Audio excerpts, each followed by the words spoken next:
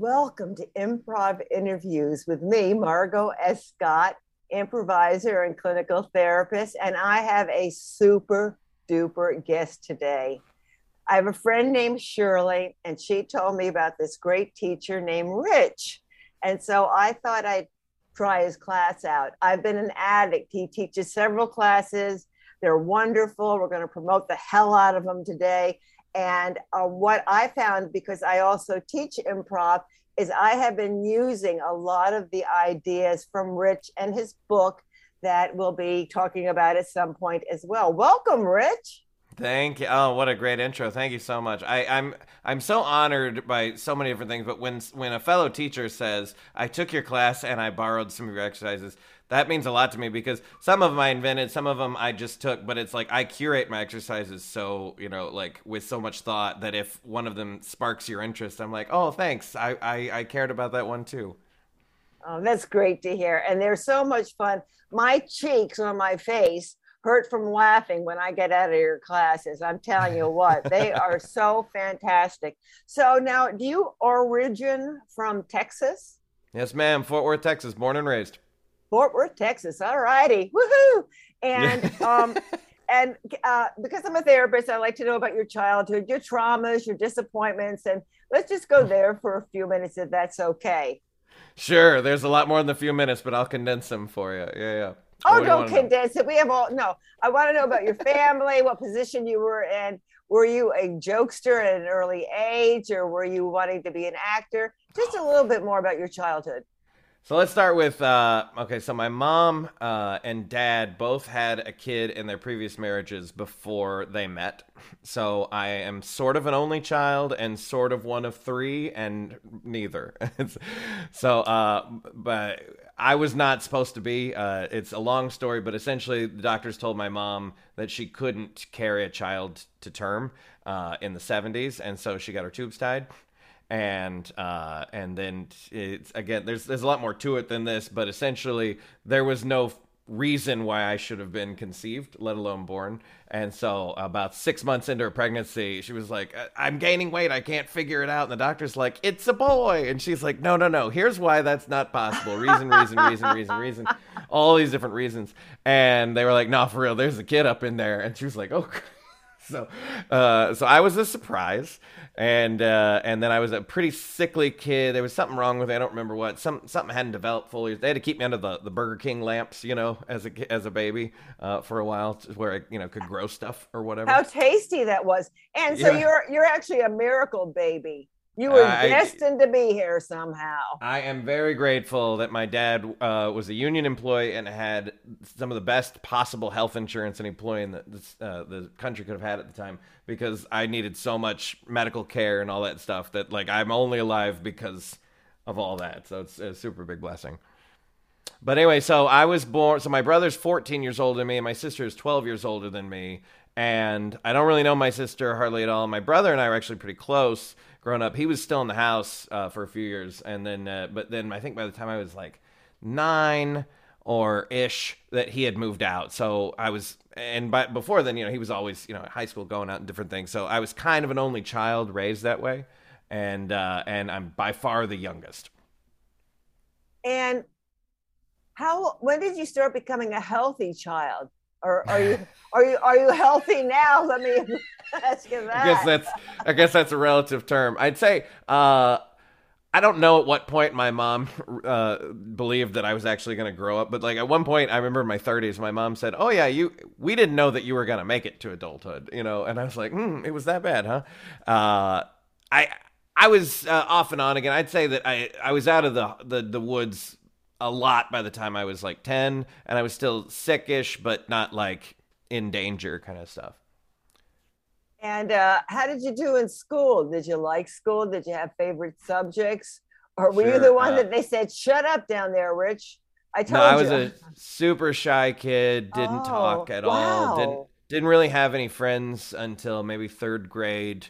Um, and I don't know if I liked school, but I am very mission driven, just have been my whole life. And so I was told in no uncertain terms, we get A's in this household. So like I was like, got it, I'll do it. And so I was like, the straight A student, gifted and talented. I hate that term now, but like that's still what they call it in Texas, gifted and talented classes. I'm like, no, no, no, no, this is a bad name. Bad name. Names matter.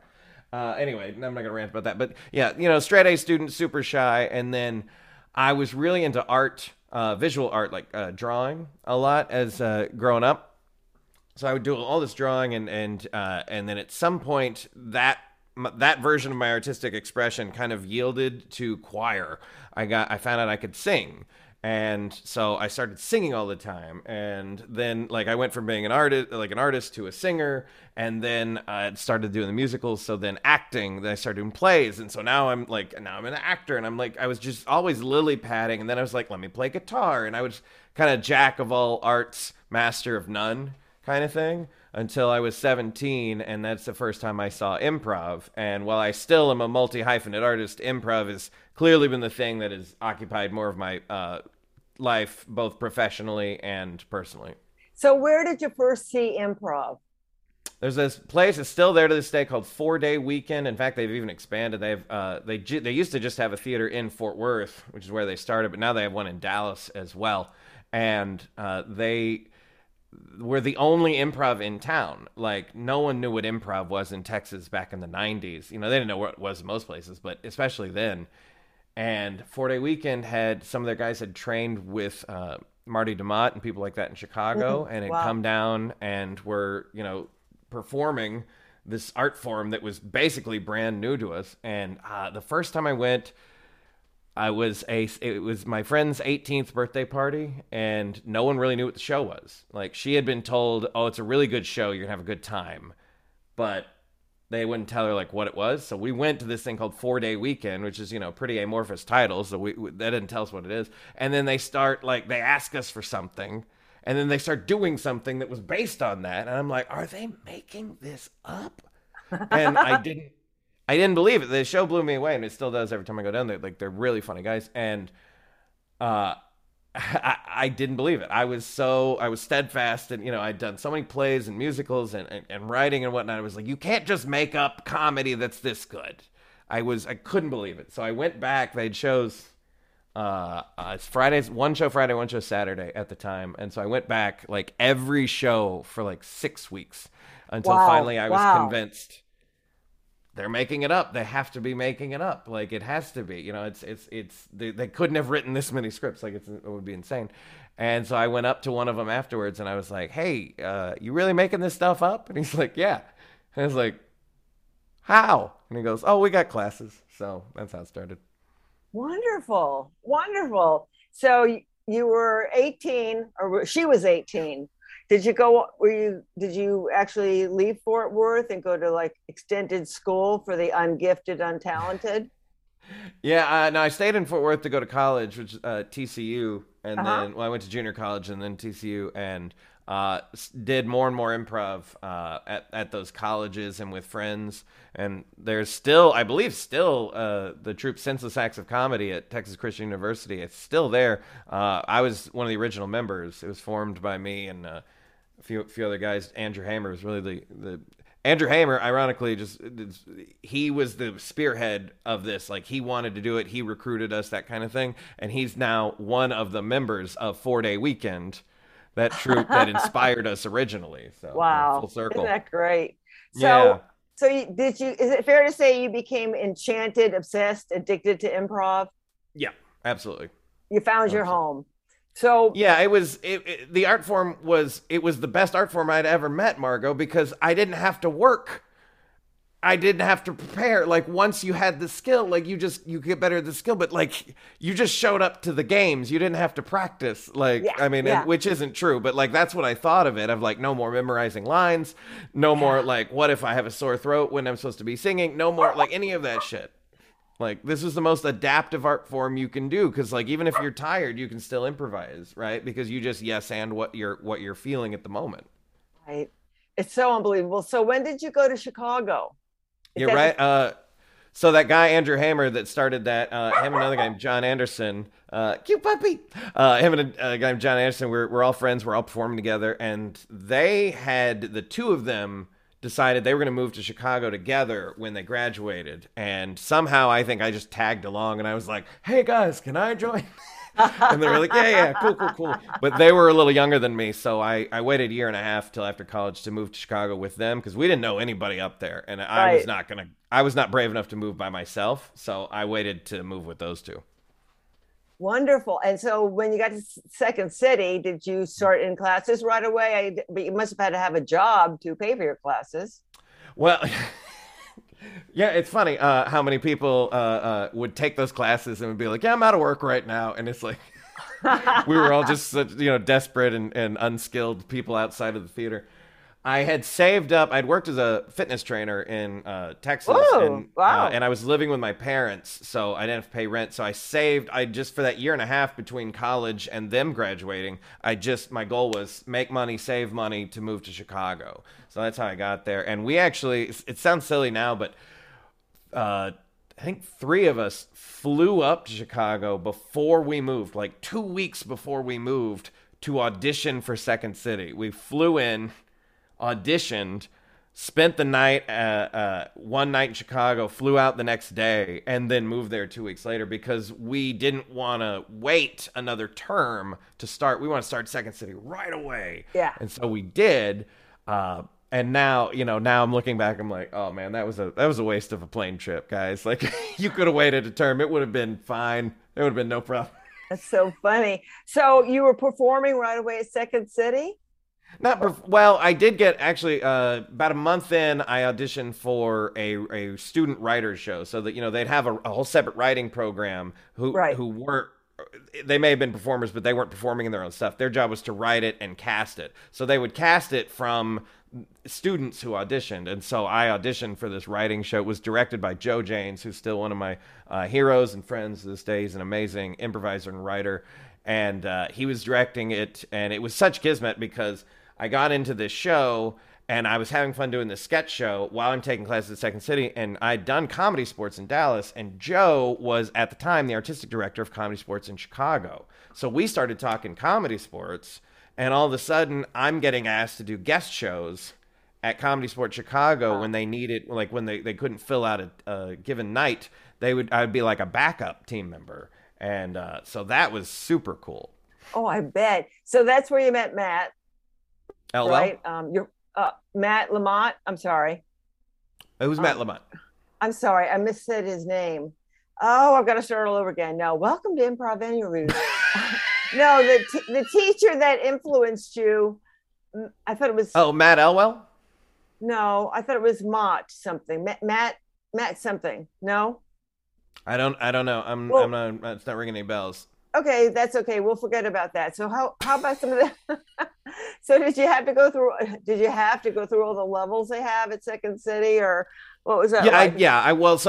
they had two at the time. They had two separate tracks. They had your beginning level for people who had no experience whatsoever, and then they had the conservatory, and you had Yes. to audition to be in the conservatory. And they were not. We called them from Texas to get on the list. We're like, we'd like to audition for conservatory, and they put us through the ringer. They were like, what improv have you done? What acting classes have you done? Blah blah blah blah blah. And like, we had thankfully done enough to satisfy their questions, but I'm Yeah. thinking like a lot of people would have just hung up the phone and been like, I'm not worthy, kind of thing. And so we thought this was such a big deal, and then all three of us got into conservatory, like flying up from Texas to audition, got in the conservatory, and then started like the week after we moved there, which was That's so. So fantastic. who are some of the teachers you had in the conservatory? Jen Evelith was my first teacher. She's awesome. Great movement teacher, in addition to every other thing. Very funny performer. She was on a team called The Reckoning, which was kind of a big deal in Chicago at the time at the IO. I was also, who else? I had, Ann Libera she was my Wow. last Yeah. teacher. Uh-huh. And I mean, what a blessing. Like that is an extremely talented, just so smart. Her brain works on so many levels. And she, was our teacher slash director for our graduation show. And our graduation show, and I'm not afraid to admit this, it was funny. Like we crushed that graduation show. And it was all because Ann Libera, because we were a mess of a class. But she found the funny in us and put it together. Oh, And I'm wow. still in awe of that woman today. She's amazing. So I'm trying to do time travel here. Was it in the Ooh. 90s when you went up to Chicago? No, I moved there Woo! June of 2005 is when Oh, I got okay. out there. Okay. Yeah.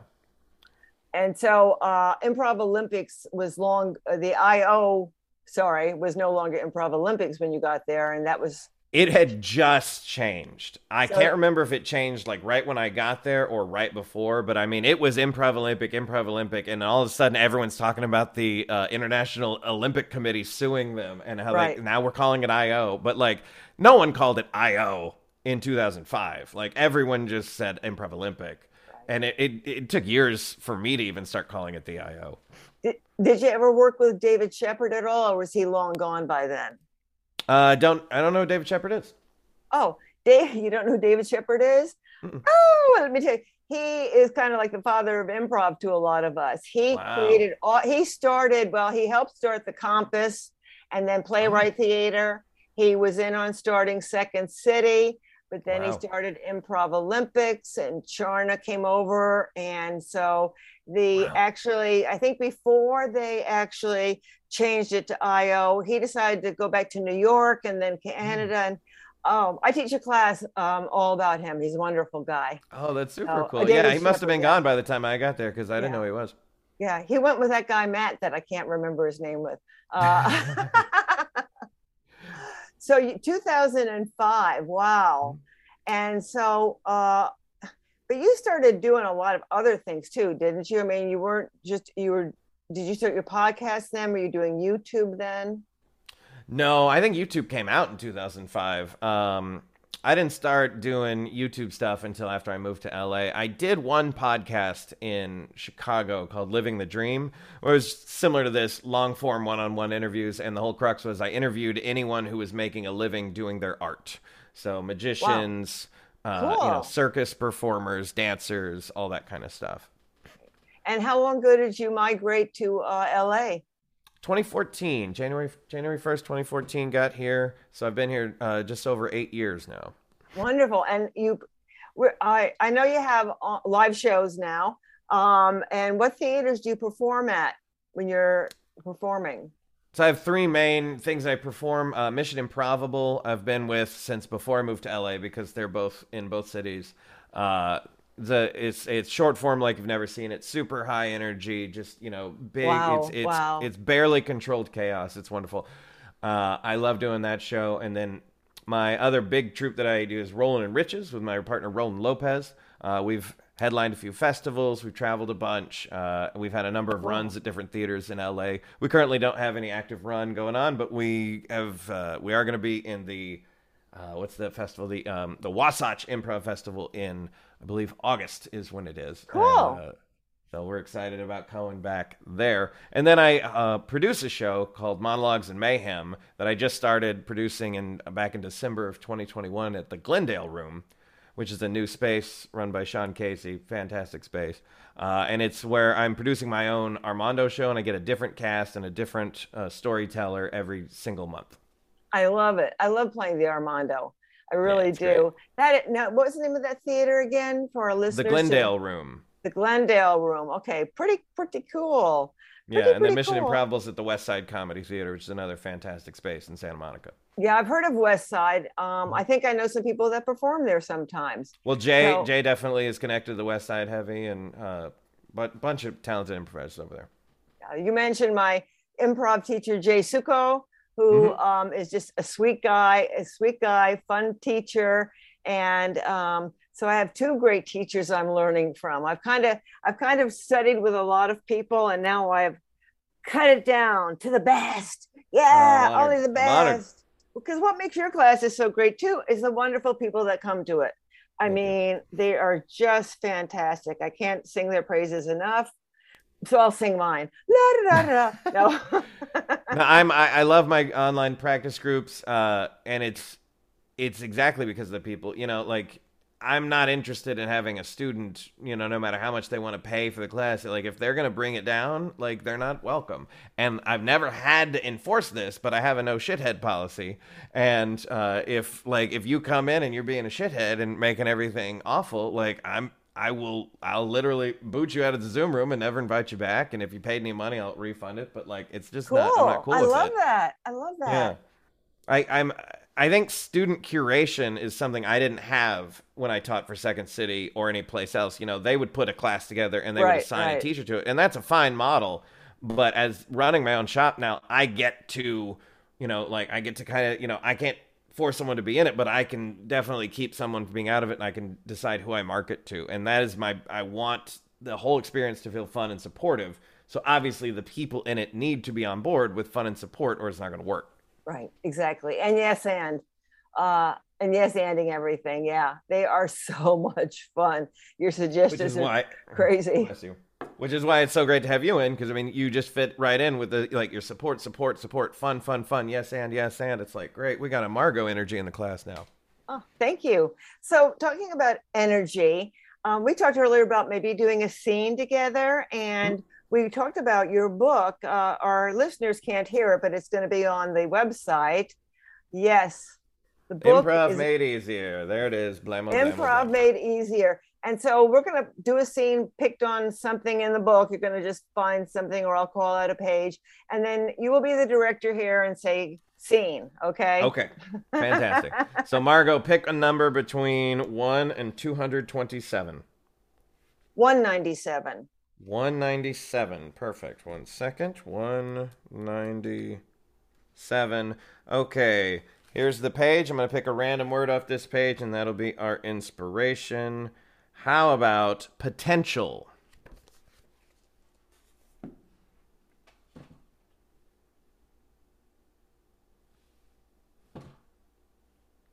I say, Professor, the potential for this experiment is titillating. Yes, it's extremely titillating because it has never been experimented with before. We are the first to ever harness the power of the oxygen molecule. It's just, and I'm sure oxygen is very useful for a lot of things. We don't know what, but we found it. We don't know what yet, Doctor. We don't know what yet. But it may be good for things like growing plants, perhaps. I have a lovely garden. I have a lovely garden with many petunias. It's quite lovely. I have smelled those petunias a time or two. ah, oh, it's quite Ooh. moving. It's moving, I Ooh. think. Oh, my. What do you think of that, Doctor? I think if it's moving, it must be alive. Oh, my. The oxygen is alive. Oh. We have discovered a new species, Doctor. Yes, we have. And we need to name it after you because you were so influential in all of this. We'll call it, instead of oxygen, we'll call it the Frankenstein effect. The Frankenstein effect. That is the perfect name for a living creature. Yes. No problems will occur. Not at all. Doctor, I'm going to call the scientific official naming committee right now and give you all the credit. Oh, that's so kind of you. It's an international number. It might take a moment. I understand.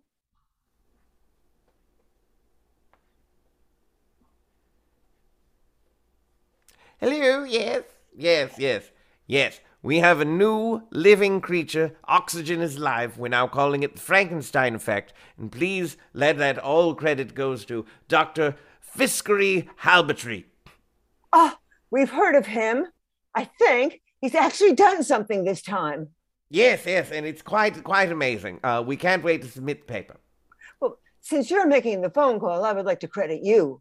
Oh, you stop it now. I refuse. I'm merely the assistant that helps. Oh, yes, but assistants are so important in the world of science. So please give me your name. Oh, right. My name is Scene. All right, nice. Very good.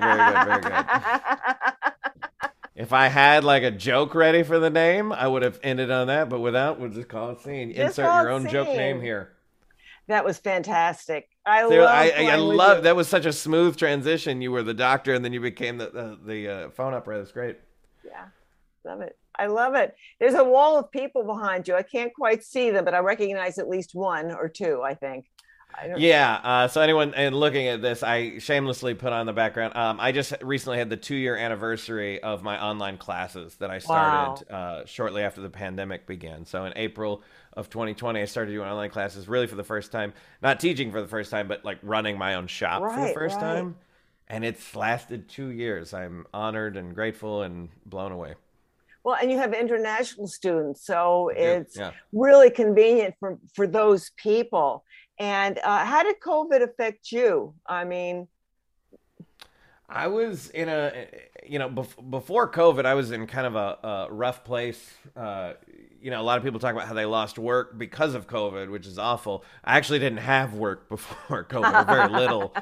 And I was really struggling to find stuff. And I booked 3 random workshops in 3 different cities, Vegas, one in Scottsdale, Arizona, and then one in I think Bakersfield or something like that.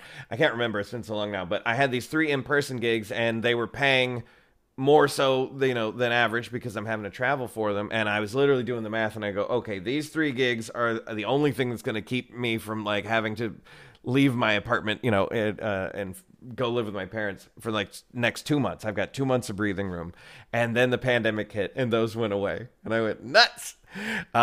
So I couldn't get unemployment. I mean, maybe I could have. I tried. I could never figure out how to do that. So I was really stuck in a place of like, I was like, what do I do?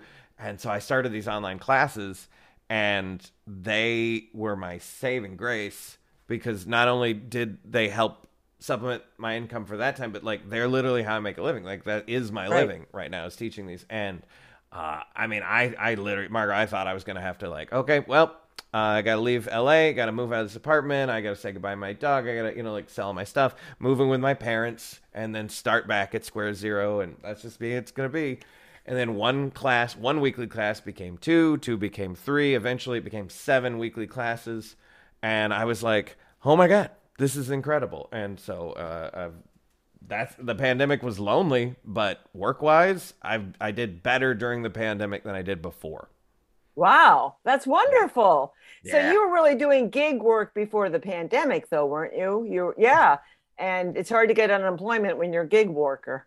Uh, Yeah, some of my friends say that it's possible if I did such and such, but I tried everything. I couldn't figure it out. So I just said screw it and forgot about it and concentrated on building up my business. so you talked about, leaving your apartment, selling stuff. Were you going to sell your dog, and is he still with you? She is. I wouldn't sell my dog. No, not.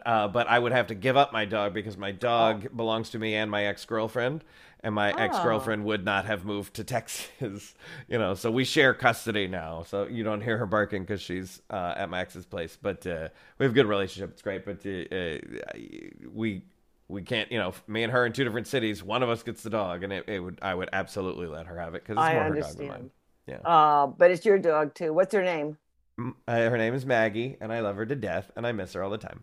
I bet you do. This isn't like a good dog.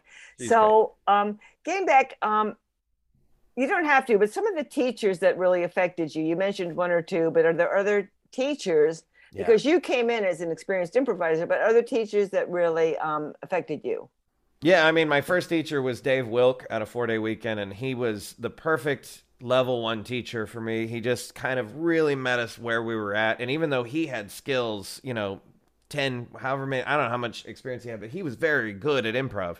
And his ability to talk to us who had no experience during improv and teach us how to walk into it was absolutely phenomenal. I mentioned Ann Libera, who I think is fantastic.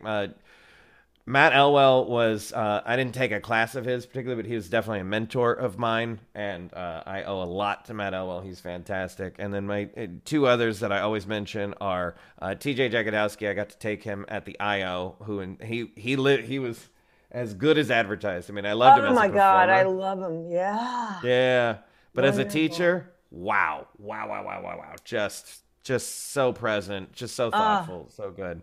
But the teacher that inspired me the most as to my teaching style was a guy named Pat O'Brien, who often goes by Michael O'Brien now. He was on SNL. He's a writer, and he's out there in the world doing stuff. He used to be on that team, The Reckoning, that Jet Evans was on.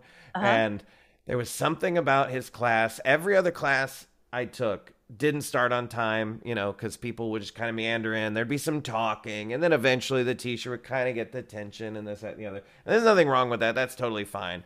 But Pat came in right on 7 o'clock, came in and said, line up against the back wall. Yeah, I love it. I mean, that I was, love it. and we're just like, and this was level 4. And so we were not used to this. And so we're, okay, go, get in the back wall. And he said, 2 people come out, start a scene. It'll go by quick. I'll say scene. Everyone, 1 simultaneous clap. And a new scene will start. Questions. And we're like, no. And he goes, you 2, out. And so 2 people came out and started scene. He goes, scene. And like some people clapped, not all at the same time. Some people clapped more than once. And he just looks at us and goes, okay, so maybe I didn't explain myself well. I'm going to say scene, and you're all going to clap at one time like this. And we were like, oh. And, he was just like, he let us know from the beginning. He goes, I have an agenda here. We're going to work. You didn't come here to fuck around, And so it really impacted me a lot that 3 hours of class time felt like 3 hours of class time rather than like 2 hours and 10 minutes of class time kind of thing, which a lot of some experiences of mine were, like we didn't learn a lot in that class. It was a lot of talking and a lot of warm-ups that didn't really teach us anything. And, help. And he didn't waste a moment. I love that. That is so cool. I think when a teacher keeps as a therapist, I start on time and I end on time. Although sometimes the ending is like a little protracted, but that's okay too. What a great improv story. So you work with, now tell me about is it Rolo that you work with, you said? Roland Lopez. Yeah. Yeah, him and I. So he's an LA guy. He's lived in LA long before I was. He's part of Mission Improbable, and when I first moved here, him and I wound up doing some Mission Improbable shows together in the first couple of months I was here. And I just there's something about the chemistry between us that I felt like, I don't know, I'd like to see if this guy'd like to do something together. So I reached out to him and asked if he wanted to do a sketch show. And he's like, I'm not really into sketch, but he goes, I'd do a 2-person improv if you wanted. And so I was like, great. So I called him back the next day and I said, booked us a show at the Second City. And he's like, what? We didn't have a name. We didn't rehearse. We didn't know anything we were doing. And he's like, oh, we got to rehearse first. So he came over and we did rehearsal, and the rehearsal just blew our minds away. We're like, that's the best 2-person show we've ever been a part of. And no one saw it. So we came up with a name, Roland and Riches. Roland and Rich, it makes sense. And then we did our first show at the Second City, and it was great. And we just like, okay. So then we started booking random shows as an indie team, and we wound up winning the duel at the IO West when it was still a thing in 2016. It was like a two-person improv team competition, kind of tournament style. Yeah. That was honoring Frank Coyote and Matt Craig were the judges, and it was like really cool. I was like, whoa, like big guns. And then we wound up doing the festival thing, and I think we've done 20 festivals so far. Wow. And we've headlined 3 of them. Wow.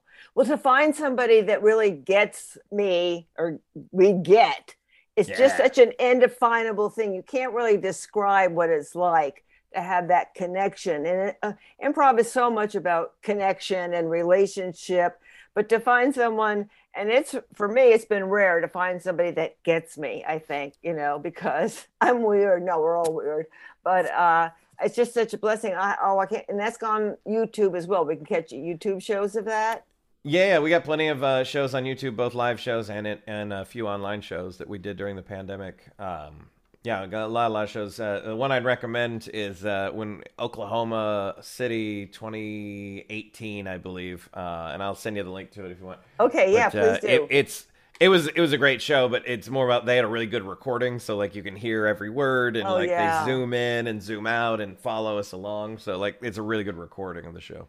Oh, isn't that great? Because I've seen recordings of modern day shows, not back in the beginning of Second City. Well, some of the ones at the beginning of Second City are better than those. So, but sometimes I think they're shot from the audience or something like that. I'm not sure.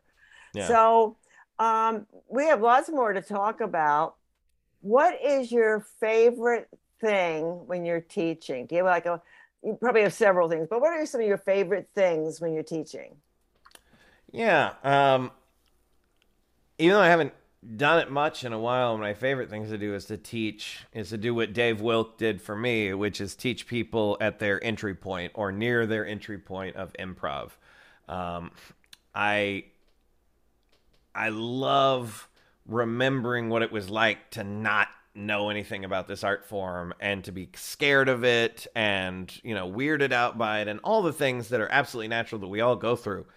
And it's very selfish on my part. I love kind of getting in the headspace of students who are at the beginning of their improv journey. And I also selfishly think that like any good teacher should, I believe that the way that I can help people when they first learn is going to set them up for success better than the average Joe. Well, one of the things I really enjoy with you is that your notes are positive, encouraging, supportive. Oh, And thank you. believe me, I've been in some class. No, don't do it that way. Do it this way, or say it like this. Yeah. In fact, That's not often helpful. no. In fact, I made a show, and you visited it once or twice, where I am the supposedly best improv teacher in the world, modeled after all the horrible teachers I studied with. I It's such love a that. gift. It's such a fun character. You play the hell out of that.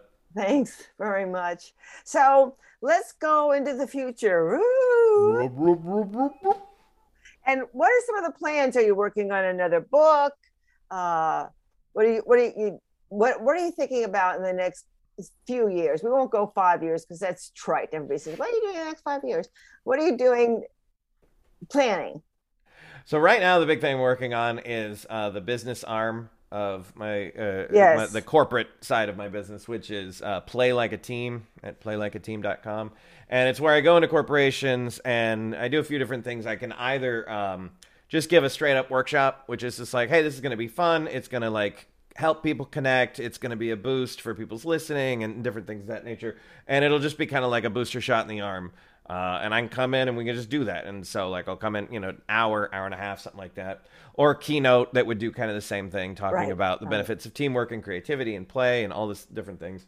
Or I can come in and do a little bit more, like, harder stuff of, like, okay, we're going to deal with how to deal with interpersonal conflict, right? Which is a huge necessary part of teamwork that is not light and fluffy, and we have to get in there and really do some hard work, some emotional work, which is great. I love that kind of stuff. And then the last thing is where I consult, where I talk to the leadership and be like, okay, I'm assessing how meetings are run. I'm assessing how the company culture. I'm assessing how your teams are dealing with each other. And then I'm consulting on what I believe your company, your organization needs to help you get better at teamwork, better at company culture, better at ideation, all these kinds of things, these areas where I can touch on. It's so wonderful that improv is just out there in the world today. Yeah. And applied improv is a title we can sometimes give, but Mhm. I really like talking at corporations where they know nothing about improv Yeah. and they have no idea. And the suggestion of an occupation is always proctologist, but that's okay. That's fine. We'll take it. We'll Well, take what it. I love about that world is that, like, to be the funny person in the room, you don't have to be that funny. Like, they're used to, pretty boring, like, let me tell you about the sales quota in blah, blah, blah. It's pretty dry stuff. So when you come on and just have a little bit of energy, you're like, everyone, like, Margot's the best. Yeah. That is so true. I want to go back to something because you were a singer, you were in the choir. Yes, let's travel back a bit. And how about musical improv? Do you ever do musical improv? What are your thoughts about it? Um, Yeah, I was one of the only. I think there was maybe three of us at the time. One of the only people teaching improv hip hop in LA for a while, pre-pandemic. Uh, I love improv hip hop, improv musical, narrative musical, all that kind of stuff. I did with Comedy Sports, they always had the best music directors in the city. Yeah, yeah. And so we would play a lot of musical games, and so I cut my teeth pretty hard there. And then, occasionally I would jump in with other guest teams and stuff and do like more narrative musicals. And I've coached a few. I love music improv. I haven't done it since pandemic, and not even much since then, because it's hard to do on Zoom. Not impossible, but difficult. Yeah. And it's just one of those things where if I had more time, it would be another hobby I'd love to get back into. But right now it's one of those things I sacrifice. Well, you probably didn't notice that I love to sing, and I love to start like a hip hop beat. So I'm all for that. I just would really like to expand on that because that's so much. I even use a backing track I got on GarageBand, but there's Nice. that Zoom lag. We talk about the Zoom lag. So Yeah. that's great info. I think if it can, and we can always do a cappella solos. I think 100%. Yeah. and between the pauses and some breaks, somebody can do a chorus or whatever. So I think it's pretty really cool stuff. Yeah. Yeah, and there's definitely some people doing online hip hop and online music stuff that have got it down. I just never focused much on it myself. Do it, do it now. Put the, I knew this guy. His name was Rich. I found him lying in a ditch. He liked to drink, but he didn't stink. I'm gonna give him a great big wink. Hey, yeah. Oh, nice. Yes. And all these different styles like comedy sports. I really love comedy sports games. I think the slow mo games came out of comedy sports. I think, Mm. and all the different genres. And I really like Aretha Spolin though. I like studying Aretha Spolin and kind of having basics. Is she related to I'm Viola Spolin? Or? No, I meant Viola Spolin. Yeah, I study with Aretha Spolin. That's why I Okay, got great. it. I study with Aretha Spolin, and I'm going to do a story theater this summer in Door County with Paul's widow, Carol Sills. Oh, wow. But yeah, Viola's stuff is really good. It can be so applied to so many different places. I think so. Oh, yeah. Well, I mean, it's the foundation with which everything else was built. Yeah, I met some kids. They were kids to me because they were in their 20s. I know you're only in your 30s. So I'm anyway, 40. so your happy birthday. Oh, I'm actually closer to that 41st birthday at this point, but I'll take it. So cool. They went to, I won't mention the name, but it has initials a few summers ago. And when they came back, I said, did you do some Spolin stuff? And they said, who's Spolin? Yeah. That was sad to me. Yeah. So, but I get, the reverence for the past. I like knowing where it comes from, but at the same time, like, there's plenty of people that can play the hell out of a guitar that don't know, some of the old guitar gods, kind of thing. It's like there's the skill and the exactly. history, and I don't begrudge anyone for not like diving into improv history, because I think only us really improv nerds care about that stuff. Right, But right. but it does kind of make me go, I want you to like what I like. And that's for sure. Everybody can't like what I like, but some of the time you can please people. I think Abraham Lincoln said that, but I'm not sure. Could have been Teddy Roosevelt. Who knows? Who knows, man? Well, you were just the funnest person. Oh, but back at you. And I've had so much delight doing this podcast today. And Same. I wish I lived in LA so I could sing that song by Randy Newman, driving in my convertible, and Yeah. join you on stage. What a treat that would be. That would be Well, lovely. hopefully I can at some point figure out someone to hire me down in Florida so that I can make a trip down there. And if I'm ever down there, of course, I'm looking you up. Yeah. Well, we've got a great festival every year with Will Lura and at Sarasota Improv Festival every year. Okay. So I think they're going to be back on this year, I hope. And he's terrific, and it's a fantastic conference. So, yeah, Great. great workshops. So, all right, my friend. Well, I guess this is the end, but it's So not much the fun. end. Thank you so much for having me, Margo. You're a real blessing. I'm just honored. I'm honored to be on your show. I'm honored to have you in my class. I'm honored to you're just a great person to be in our radar of each other. Thank you so much, Rich. I'll see you soon. All right. Bye. Bye.